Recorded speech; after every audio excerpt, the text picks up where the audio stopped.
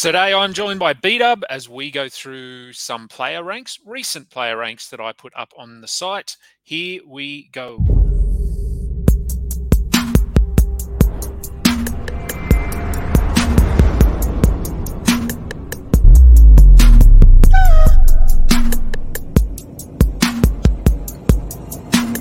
I could bet all of the riches that I ever had.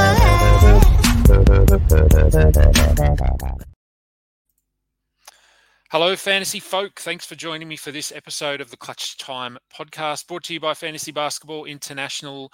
I'm your host, Adam King. Find me on Twitter at AdamKing91 and check out all of our content over at the website, www.fbibasketball.com. As I said today, joined by bdub. Most of you who are part of FBI will know who he is. I don't need to do any introductions. We've managed to wrangle some of his time. He's very, very busy at the moment with a young family, growing family. bdub, how are you, mate? Good, thanks, mate. Yeah, it's been the little guy chose the absolute best time to come along, right in the middle of when we're firing up all the leagues.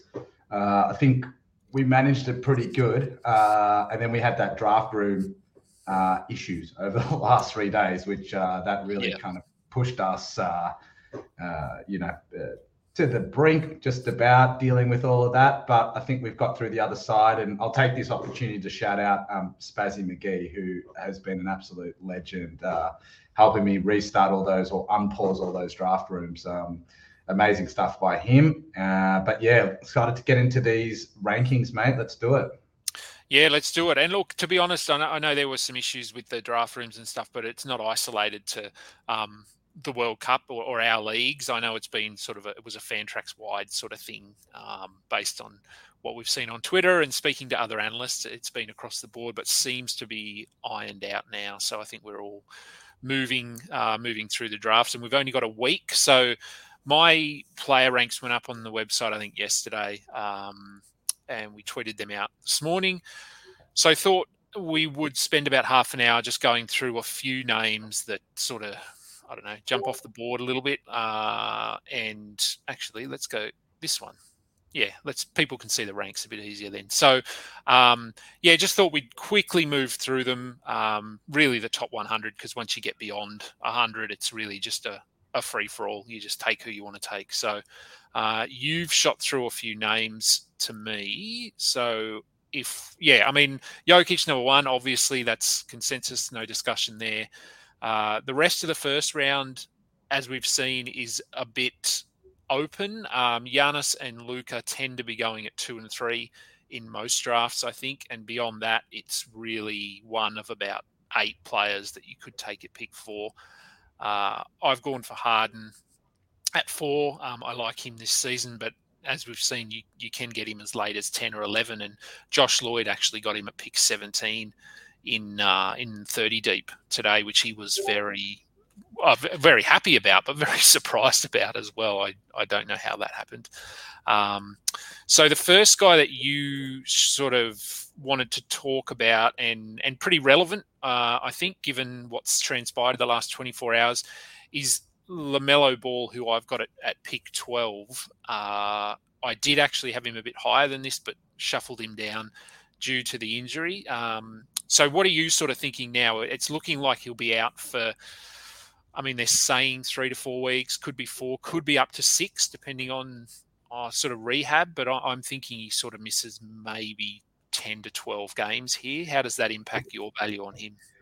Yeah, well, I'm kind of the update on his injury is I'm kind of getting it live. I saw a ping to say that he'd kind of he'd knocked up his wrist or something like that, but I wasn't sure how long he was out for. I saw him sitting there at 12 on your list. I've kind of been taking him pretty much at 8, straight after where you would take Tatum.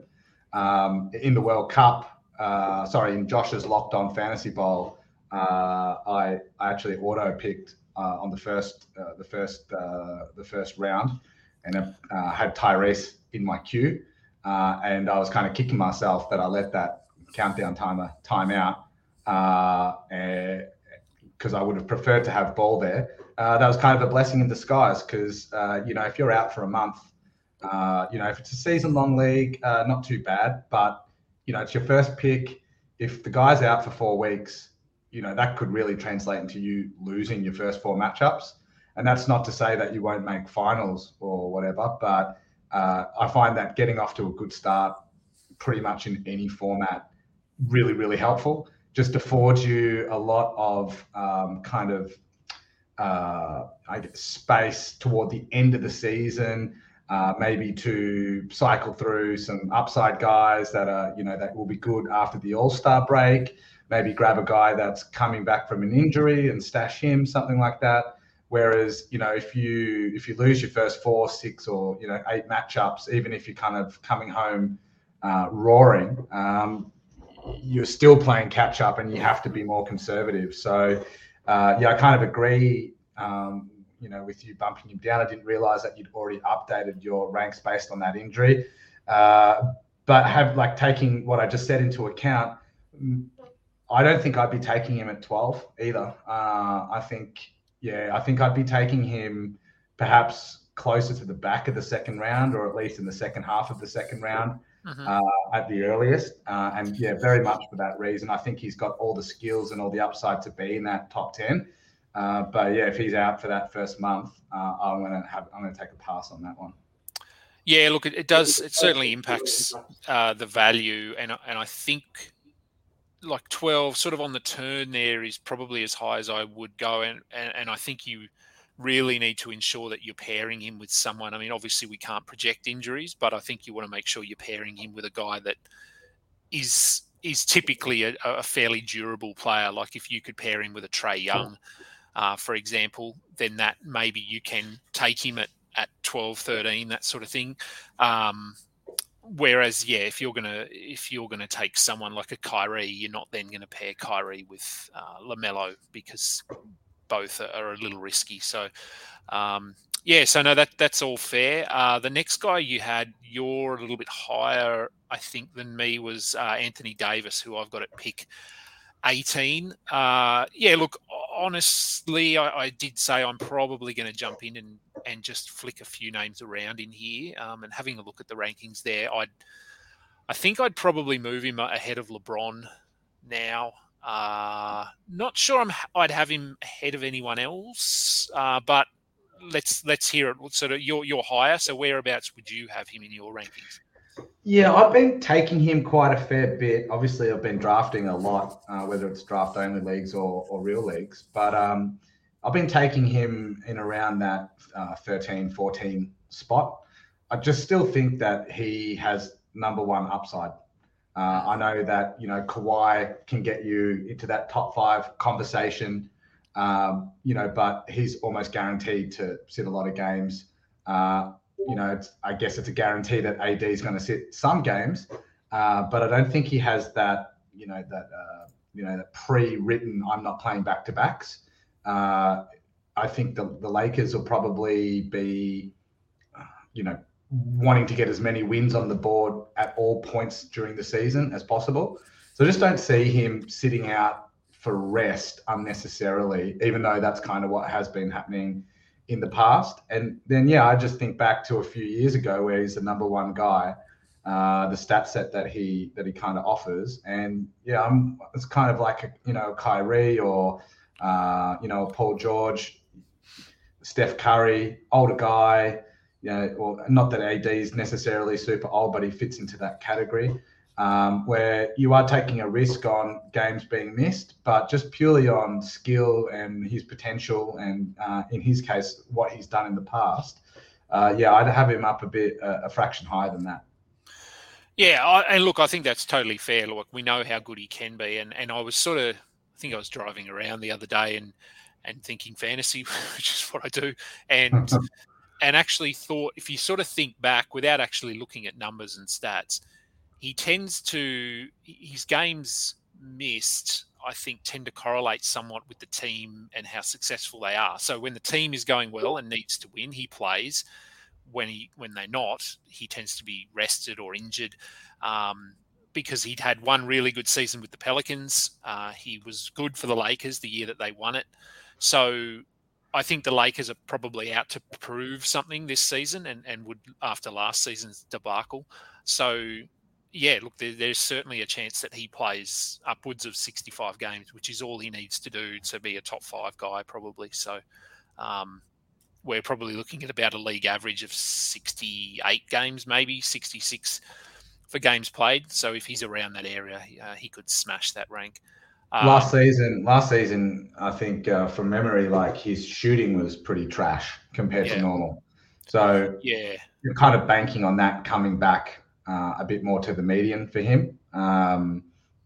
Looking pretty good in preseason as well. I mean, the fact he's out there playing big minutes in the preseason would indicate that he's healthy and wanting to be out there. So, and I think he's also, I saw something, I don't know, a couple of weeks ago, he's sort of, it's almost like the team is being handed over to him from LeBron a little bit. So AD is taking on, I mean, that'll never happen just because of LeBron being LeBron. But I think that, yeah, AD is sort of starting to view himself as more of the alpha, whether or not that happens. But if that means he's motivated to play a bit more, then that's good for fantasy.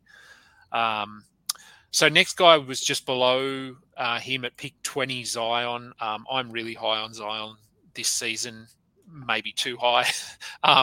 And for me, I mean, fantasy is meant to be fun, and I really just want Zion on my team this season because I think he's a really fun player to watch. You're obviously not as high as me. So where are you thinking? I mean, I've seen him sort of ranked anywhere from where I've got him down to about 50 or the mid 40s. So where have you got him in there? Well, I'll start off by saying that the Zion draft just happened that particular year across my, I don't know, couple of dozen dynasty leagues. I just happened to have the number 1 pick in maybe 5 or 6 of them that year, and obviously took Zion every single time. So I've been waiting for Zion to have his big season, since he joined. So I think highly of him. I think he's going to have a great season this year. I think he's underrated.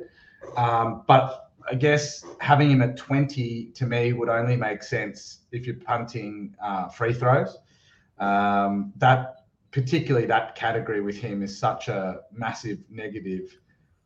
You can only take him if you're a punt free throw build.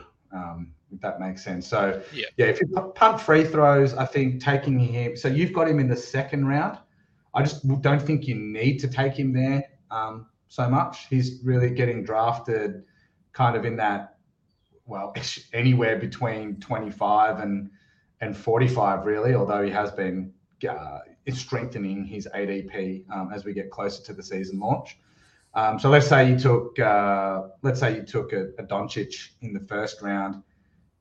For me, I wouldn't be taking Zion in the 2nd round there. I'd be going maybe, Gobert or maybe even LeBron, and then coming in with Zion in the 3rd round. So it's not to say that I don't rate the guy or I don't think he's going to have a big season.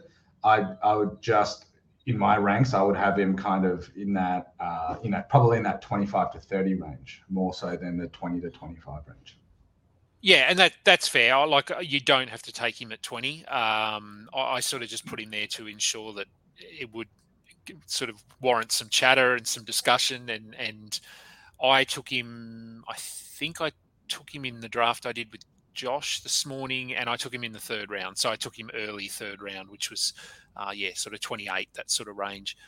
You took him 2nd in the Pro 20 Invitational, which was pick 21. I did, bang on where you've got him ranked there. And by the way, you're really leaning into that punt on that league, which is great because you need to be really kind of you need to really be thinking about things to win a 20-team league, particularly analysts. So I love that pick and the way that you did that. Not a huge amount of difference. But one thing that occurs to me, Adam, is that most of this podcast is going to be me telling you why I don't agree with you, and then you defending your point of view. No, that's fine. I mean, ranks are very subjective, and these are based on, like, I punt almost every draft I'm in. So they're whether I've meant to do it or not, there is going to be an element of punting in my rankings and leaning into guys based on what I do. So yeah, no, that's fine. I'm happy to defend. I mean, I put them there for a reason. So happy to discuss them. And some of them, as I said, I'm probably potentially going to go in and change. And the next guy is one of those guys. So Shea Gilgeous-Alexander at 27. And I'm sure you're going to say that's too high. And then I'm probably actually going to agree and say, yes, that probably is too high. I would probably bump him down maybe half a round. So maybe sort of 33, 34, that sort of area. Whereabouts have you got him? Probably that early fourth round, around there. 35 to 40-ish. I actually was probably higher on Shea than consensus, over the last 3 months leading up to the point where he got, injured. Well, I'm sure he's injured, but it just kind of, you just have the flashbacks of OKC over the last couple of years where, Shea's injured at the start of the season already. What does that say about, like, they're not going to rush him back, and then, the tank for when Bayana will be on toward the end of the season. So even though his numbers are stellar, and he really is a second round guy in my opinion, just really start factoring in games missed. And as I was saying earlier, I think it's really important to get off to that good start to the season. So yeah, dropping him back all the way into that kind of late 30s range. And then I guess another reason for doing that is, like, that's where you can actually legitimately pick him up in draft. So I've seen him go almost in the mid 40s in a couple of like competitive drafts recently.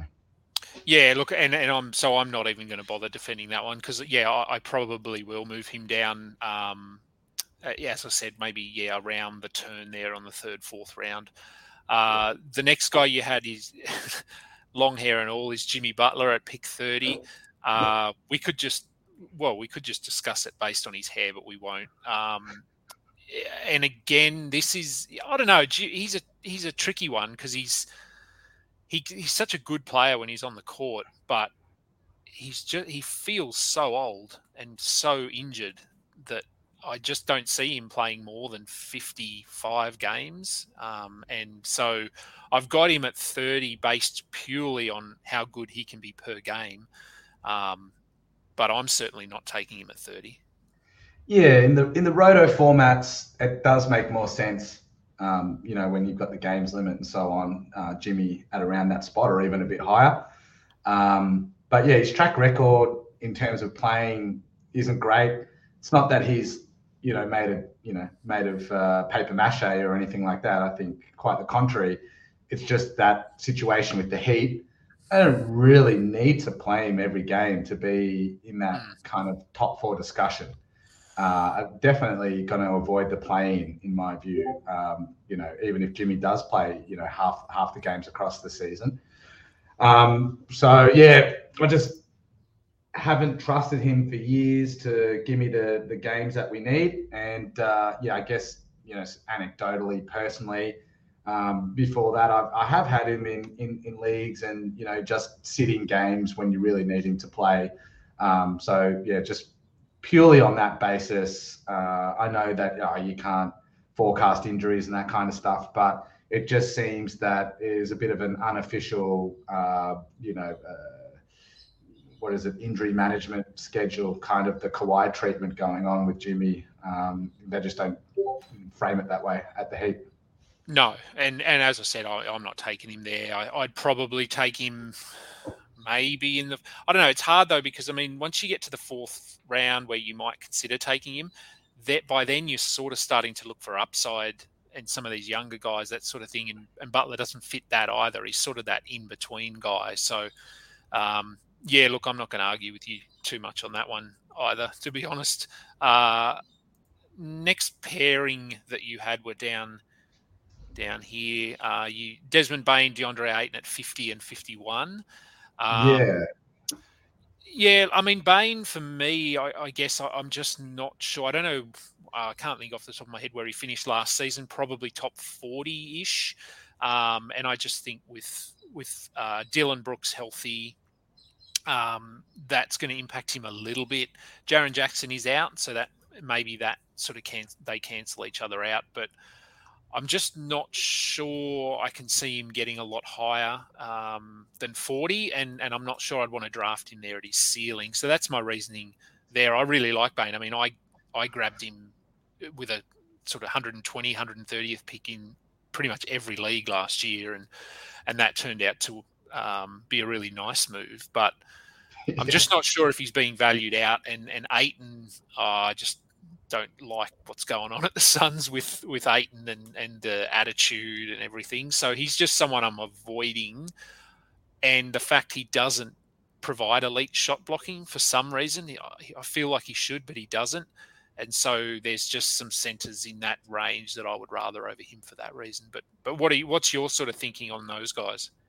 Yeah, so with Bain, kind of like you, I find it really disconcerting taking him, in that fourth round. It just doesn't feel right. Thinking back to last season, like you, I took him and he actually won me almost, a couple of leagues last season, honestly. In fact, I've got his jersey getting shipped to me from Memphis as one of the prizes for one of those leagues. It does feel odd when you take someone, 140, 150 the year before, and then suddenly you're taking them in the, potentially in the top 40. But I just think he's that good. Like he's just the eye test, like we've spoken about on previous podcasts. You watch him play. He's got a really good shooting stroke. He's decent defensively. He's definitely, a core part of that team. See, with me, I think, I share that concern with Brooks. It's a common kind of commentary from fantasy analysts. Oh, why does Brooks get the ball so much? And he takes too many shots. He's jacking up shots, that kind of thing. I don't think Brooks is a concrete central part of Memphis moving forward. So he might want to take all the shots in the world, and he actually might come out the gates doing something like that. But I think that Bain is their guy, and Brooks could be short-lived on that team. I think he could be traded, and if not traded, I think at a certain point in time they're going to have to start to kind of marginalize him or potentially push him into that sixth man kind of a role.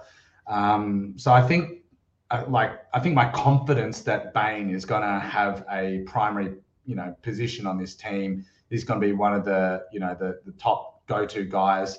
I've thought about it long and hard, and I just don't see anybody really threatening him, in particular Brooks, for that role. And yeah, he's been playing really good in the preseason, and then his stat set as well. It's ultra good if you're doing the punt. If you're punting field goal percentage, blocks, and rebounds, which is a build that I find myself doing quite a lot this season for whatever. There's just not much in the way of blocks unless you're getting them in those first few rounds.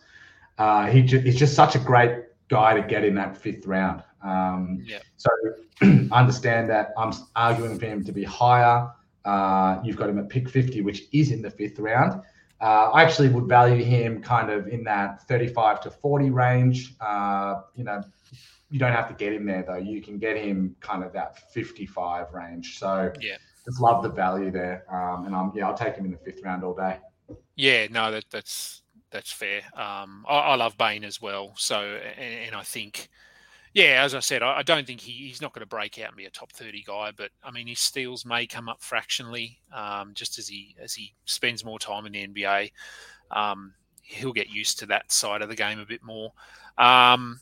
Did you want to touch on Ayton at all, or? Oh yeah. So while you do that though, I'm just going to listen to a voicemail on my phone and make sure it's not my kids. The school ringing me. So you do that while I listen. No dramas. Alrighty. So DeAndre. What are my thoughts on him? I also think that he gets kind of a bum rap I'm pretty sure I've spoken about this before. Almost seems to be like a scapegoat on the Suns team. I think it actually goes all the way back to when he was drafted. You know, not everybody, but particularly in fantasy circles, we kind of all knew that Luka was going to be the preeminent player from that draft. The Suns didn't take him at 1, and they've kind of, I think that's kind of coloured the way that people look at Aiden over the years, in the sense that, he takes a bit of a devaluation because people feel that he was taken too high. Now, as you were saying before, Adam, he doesn't block a lot of shots, which for a big man in those early rounds, you really do want those block shots. But if you are, punting blocks, which great strategy this season, he actually is a great centre. His percentages are very good. I particularly like his free throw percentage is quite high. So it's not that I think he should be massively higher than this. I just think he's a bargain where people are drafting him. He's not getting drafted to the 5th or 6th round in most leagues this season. And I think taking him in the 4th is completely fine. He's not getting a lot of blocks at the moment, but I don't necessarily think that's to say that he'll never get a lot of blocks. I was listening to something, it was with the Dunked On guys, Nate Duncan, and they were doing the Suns season preview. And one of the kind of threads that they were going through there was, Ayton has been asked to, like where Doncic or other kind of, Trey have come in as being the guy on the team. Ayton never really got afforded that opportunity. He's always had to kind of mold himself into a supporting cast role. So, the offense isn't necessarily getting run through him. He's being used to set screens and that kind of thing. So I just think that there's another level to DeAndre that we haven't seen yet. And I think it's gonna come at some point in time. I think, like for instance, if he'd gone to the Pacers, I think we would have seen a really interesting kind of look at DeAndre. And tension with the coach, that kind of puts me off, and the Suns are a shit show at the moment. But at the end of the day, I still think that potential is there and that it gets underpriced. Yeah. Look, I think that's fair, and he doesn't block shots, as we said, but I think he probably can. Like, he's athletic, he's young. There's no reason he shouldn't be, other than just his lack of defensive awareness. But that is something that can come over time and develop later. So next guy is just down the board there a little bit, Jalen Green at 54. You said to me you would go higher than this on him. I guess my reasoning for not going much higher than this is just until we see the steals and the assists come up a little bit. He's more of a shooting guard before a point guard. I think with Kevin Porter there, who's running the offense, Şengün, we'll go through him a little bit. I'd just like to see some more production across the board from Green before I move him up. But you would move him up, obviously. Yeah, I've been taking him in earlier than that, and I've got him in my World Cup queue right now, and I'm about 3 picks away from my pick. It's my 5th round pick, around pick 58 or something. So I hope no one's listening to this and they go and snipe him in that particular league, because I really want him. But the reason that I do really want him in that league, and just generally, is just that points. Just for the points alone, he's projected at around, it was up at around 24.5 points. I think Josh had him at. It's dropped back a little bit, maybe 22, 23 now. I still think he could be pushing up past that 24, 25 points a game on that Houston team. And then I think those other statistical categories hasn't really showed it yet. To your point, hasn't showed the assists, hasn't proved that he can pass, hasn't showed the steals. But that's the type of improvement that you see from second-year guys, in those kind of categories. Yep. So just to expect that well, I guess there's a few ways you could look at it, right? So you could think, all right, Jalen might regress back to the way that he was in the first part of last year, which was not good. Or you could say, well, maybe he maintains a consistent level with how he looked after the All-Star break, which would be kind of 24 points a game, minimal assists and steals, kind of okay shooting percentages. But then the third way to look at it is like, well, he was on an upward trajectory after the All-Star break. Yeah. He's entering his second year. He's had a whole off season. Guy's probably grown a bit. He's only 21, not even. He could take steps up, in multiple categories. So I just feel that points at that point of the draft, getting 24, 25 points, if you've got some high point scorers in the first 3 or 4 rounds, like that's pretty much locking up your points category. And then you don't have to chase them later on. You can concentrate on filling out your other stat sets, which I've just found just getting those points in early just relieves so much pressure at the end of the draft, I find. I just value that, juicing that category at this point in the draft. And I also think that there's just a bunch of upside for the guy. Yeah, look, yeah. I mean, I can't disagree with that. And as you said, points are at a premium early. And I think that by getting points early, that then allows you later in drafts to sort of, as you said, not have to worry about points, which opens up players that are more like steal specialists and rebound specialists, because it's easier to find guys at the back end of drafts who can help you in steals or in blocks or in these one categories, but not really points. You're not going to get a lot of guys that will just give you 16 points or other than maybe like a Jordan Clarkson or Bojan Bogdanovic, those guys, but there's not many of them. So no, that makes sense. Although, I mean, look, once Tari Eason starts scoring 20 a game, that's going to take away from Jalen Green as well. Mate, I just did a dynasty draft, and I had pick 1, pick 8, pick 12, and not necessarily the most engaged group of guys. It's the first dynasty I ever started. And I was like, I'm going to get Tari with pick 8 for sure. If not, I could probably get him with pick 12. Yeah. He went at 7. So I was shattered. I had to take Duran at pick 8, but I didn't feel great about it. No.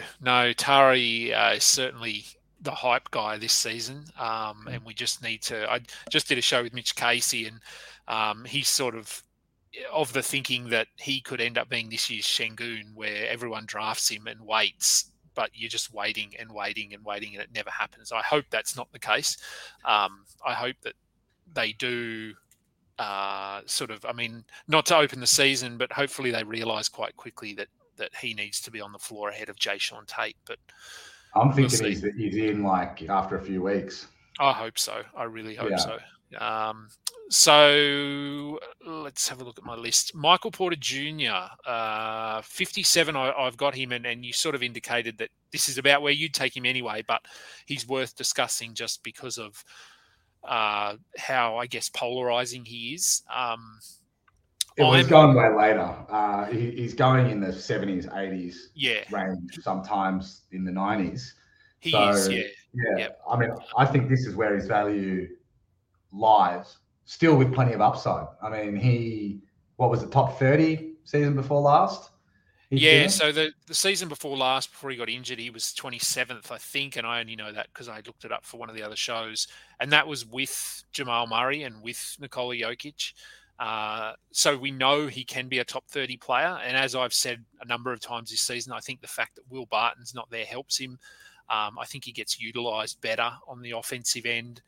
It'd be great if he could get his defensive numbers up closer to a steal and a block a game. I'm not sure that happens, but he's a decent rebounder. He's generally pretty efficient.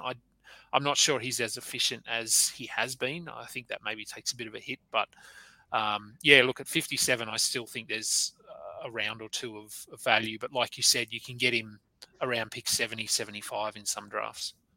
Yeah, well, he was going in the second, third round last season, I think it was, after that big 27th ranked finish the season before. obviously that did not work out for the people that drafted him. I think you were one of those people, Adam. I wasn't taking him that high, but you know, he has the potential to reach those lofty heights. That's for sure. And then, okay, so why is he ranked at 57 on your rankings? Why is he getting drafted in the 70s and 80s? It's the injury risk. Like, okay, you've had a couple of back surgeries over the last few years. That doesn't scream, you know, draft me or I'm going to stay injury free.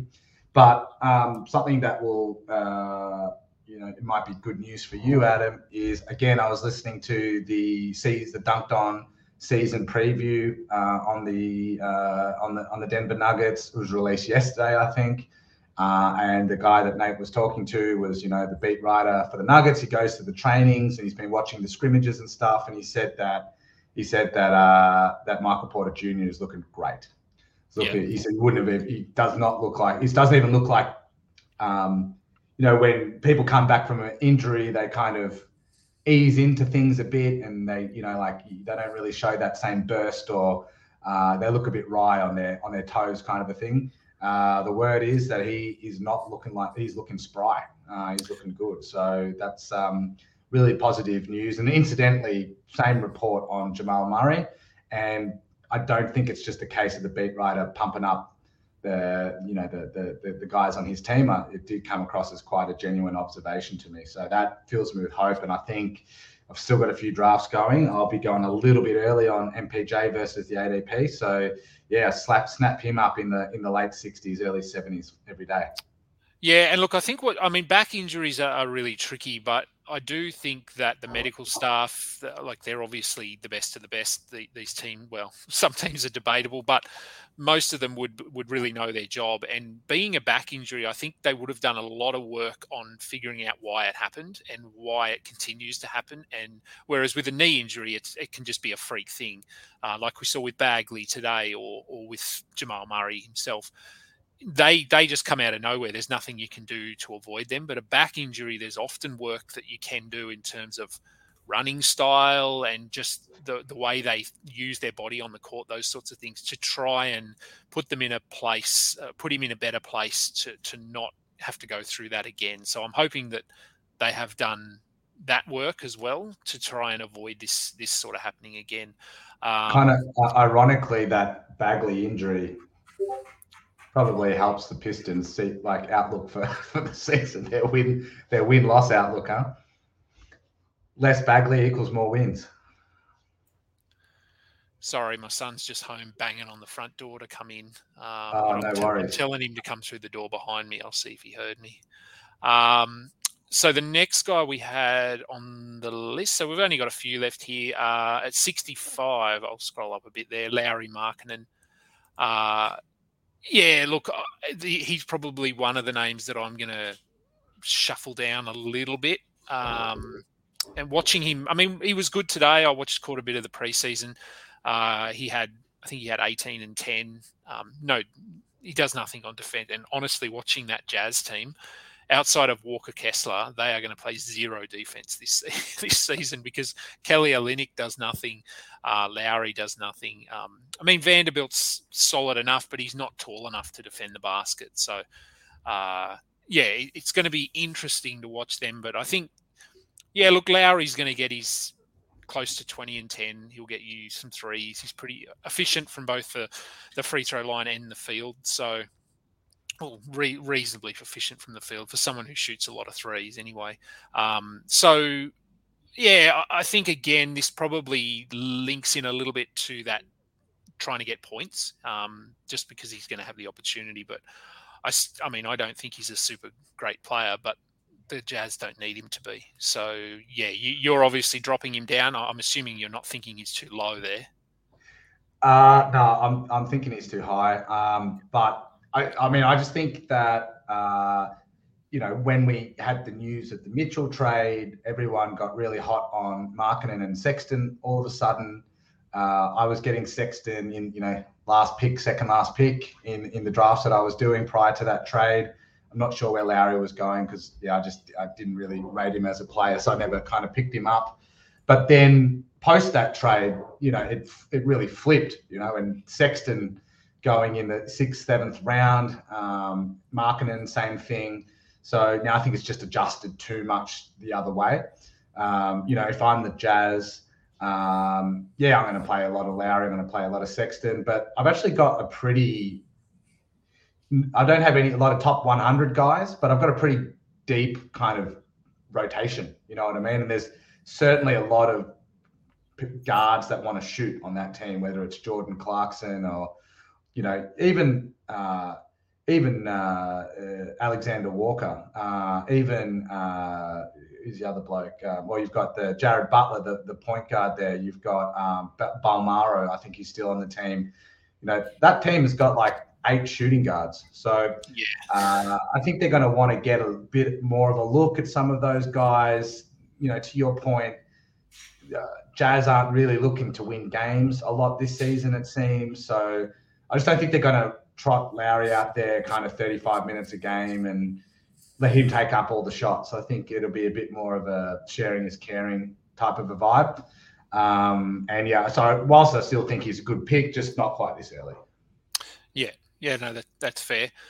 Next pairing, you pointed out 2 guys here, Jordan Poole and Tyrese Maxey at 80 and 81. You said you'd be a bit higher on them. I somewhat agree on Jordan Poole. Maxey, I actually think this is about right. I wouldn't go much higher than that on him. But it's really, I don't know. He's one of these guys. I talked with Mitch and Josh about Maxey actually this morning, because he's had a really strong preseason in terms of scoring, but he literally does nothing else at this stage. And so that's, I guess, my concern is that with Harden at point guard, Maxey's not really going to get any assists. He doesn't get steals.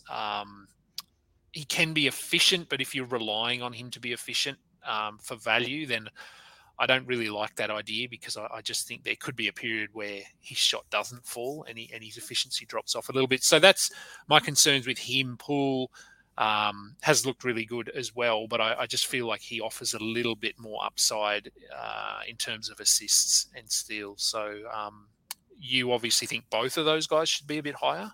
Yeah, so I think they both fall into the same category to me, which is that they're pretty much future stars on the ascent. So I reckon legitimately Poole and Maxey could both be on max contracts, on their next time around. I think Poole is waiting to see what type of extension the Warriors offer him. Obviously, this Draymond thing has been thrown a spanner into the works there, but Tyler Hero got $120 million over 4 years. Plus up to an extra $10 million in unlikely incentives. So that's over $30 million a year for Tyler Hero. Poole's not going to take less than that. Nor should he, because he's a better player. So, I think he's legit potential max player, Jordan Poole. So with that in mind, I know that he's on a crowded team, and this goes the same with Maxey, right? So with Poole, you've got Steph, you've got Clay, you've got, who else is on that team taking shots? You've got missing someone really notable here, but Poole is kind of the odd man out in the sense that he's kind of like the 6th man. But the reality of the situation is that he's a legitimately great shooting guard. Doesn't matter which team, he should be starting, and he's on, as I said, he's on the ascendancy. So I just think he's going to continue to improve. And whether we think that he fits in a construction where he's only getting kind of 27 minutes a night, the shots are going to Clay and Steph. I just think he's just going to demand it by just how good he is offensively. He's going to demand the ball, and he's going to get the ball. And I think that kind of same thing goes with Maxey. You've got Embiid, you've got Harden, they're taking a lot of shots. But Maxey is just so good already and getting better, so efficient. He might just be undeniable. Like if he just stays on the trajectory that he's been over the last, 12 to 18 months of constant improvement, it wouldn't be like imagine if we got to the end of the season and Maxi finished higher than Harden in the rankings. Pretty unlikely outcome, but you wouldn't say it's impossible. Same thing with Poole and Clay. You know what I mean? So that one's a lot more possible. But yeah, I think just when you've got those young studs who are legitimately, starting caliber players, and they're so young, and then they're playing on teams with older guys, it just can become undeniable. They just supplant them, if you know what I mean, just based on their level of output and skill and their motor and so forth. And they're probably not going to break down as much as those other guys as well. So if I factor in Clay and or Steph missing 20 games each, something like that, then Poole's going to be the guy stepping into that role. And then similarly, I think Maxi, it's not quite as clear cut, but yeah, Harden misses any time, Maxi's right there. But I think actually Maxi and Harden can coexist together to a certain degree. So yeah, I think both of those guys have got upside versus that ranking position. Yeah, no, that's when you referencing the Jordan Poole, Klay Thompson sort of end of season rank thing, I think it's not only possible but probable. I actually think Poole probably will end up ranked higher than Klay. Yeah, that wouldn't surprise me at all. I think he just does a little bit more outside of the scoring, whereas Klay really, I mean, he's a decent defender. He's not as good a defender as he used to be, but that happens after you go through those injuries and as you get older. But his defensive capabilities have never actually translated well into fantasy. So whereas I think Poole can sort of get decent assists, and as you said, on those nights when Steph sits, Poole is going to be the primary ball handler. So there'll be games where he'll be running the point, running the show. So certainly makes sense.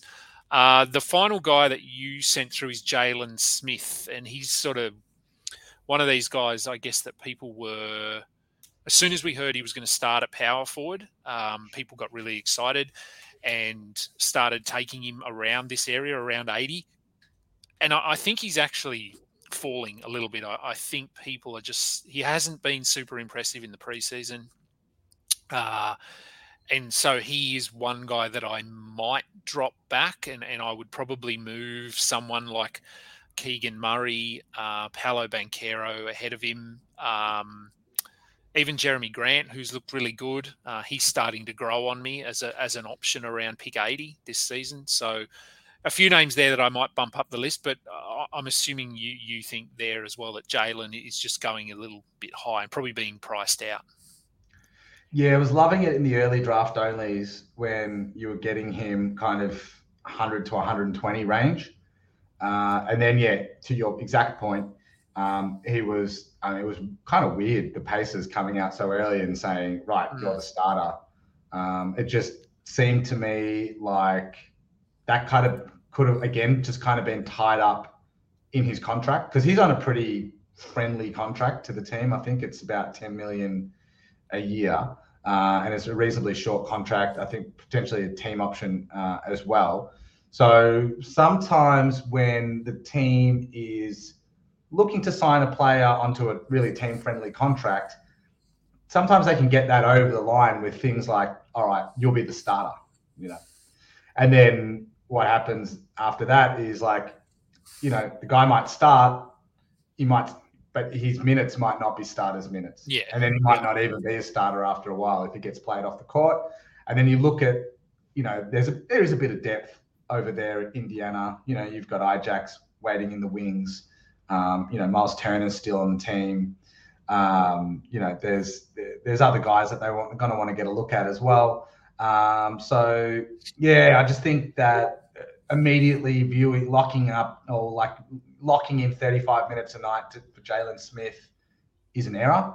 I just don't see him playing those full starter minutes. I think it was kind of more of to do with the contract. And then, the reaction on that news was just too much. So again, if we're getting back into that 100 to 120 range, I'll grab him if he fits my build. But otherwise, he's not finding his way onto my teams. Yeah, no, that's fair enough. Yeah, I think the hype has gone a bit far there. they were all the players that you sent through to me, and then as we sort of said, once you get beyond pick 100, you sort of just grab your guy, depending what stats you need and who you like on your team.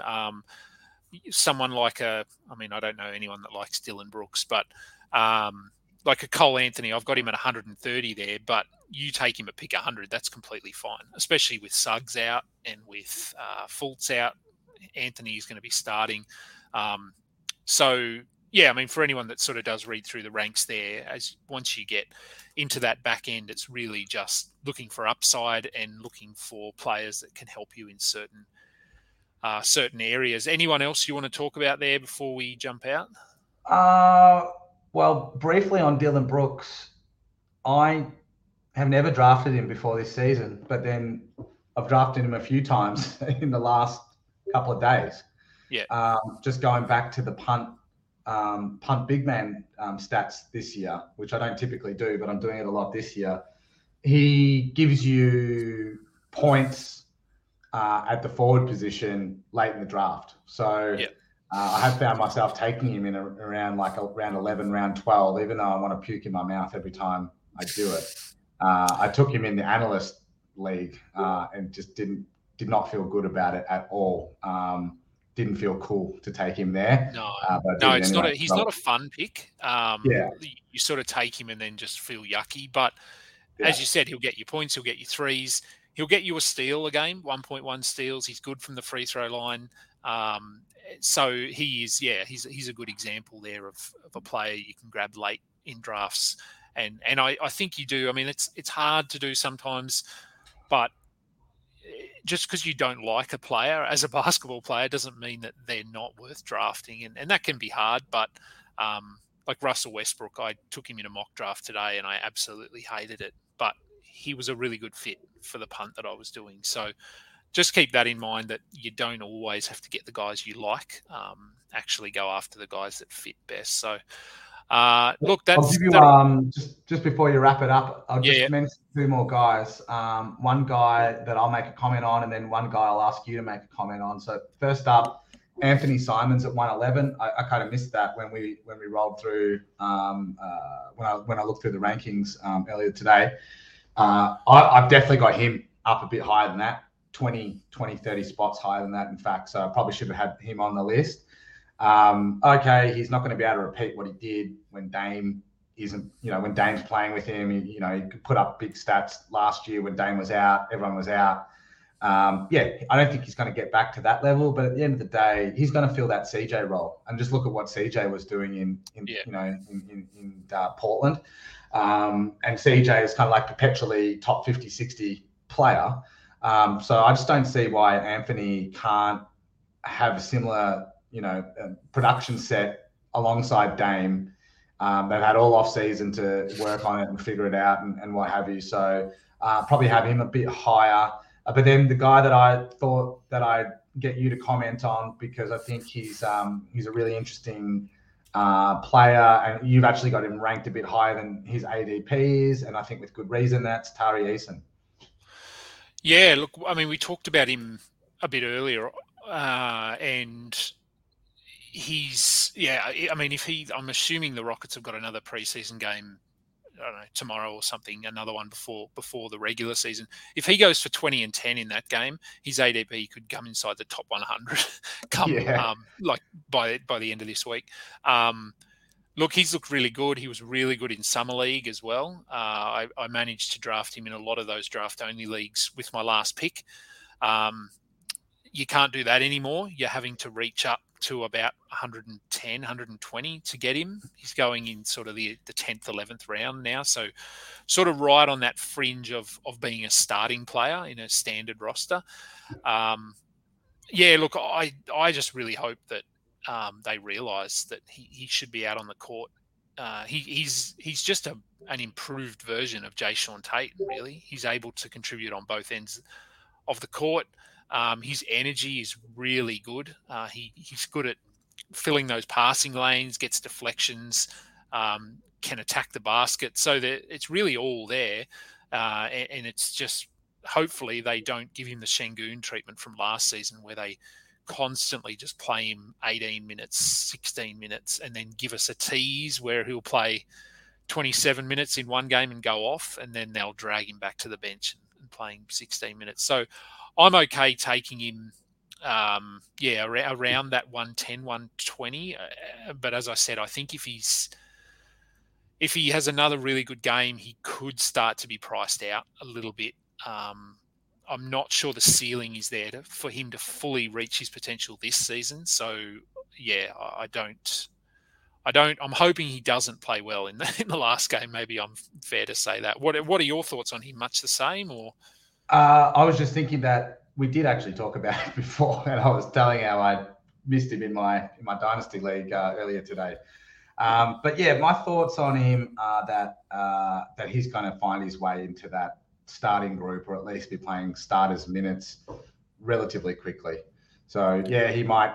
So the only kind of case that I can see for Tate sticking with that starting job would be to just pump up his trade value, with a view to move him at the deadline. They did sign Tate to a really kind of, again, a very team-friendly contract. So he's going to be extremely tradable. So I can see him just being gone off the Rockets very, very quickly. And even if he isn't, Tari could be kind of winning the minute split with Tate, even if he's coming in off the bench. Yeah, and I think we need Eric Gordon to be traded as well, or moved out. But I think that happens as well. Although we thought that would happen last season. Yeah, and that would open up some more injury games. Yeah. Yeah. Okay, cool. So that sort of, went a bit longer, but they always do. You've got kid stuff, I'm sure, to do, and my kids are getting home from school now. So I normally get asked on shows to talk about what FBI is doing, but I'll ask you to let people know what's going on at FBI at the moment. Yeah, no worries. Thank you. So the bulk of the redraft leagues have kicked off. So I think there was 40 or so that are drafting now.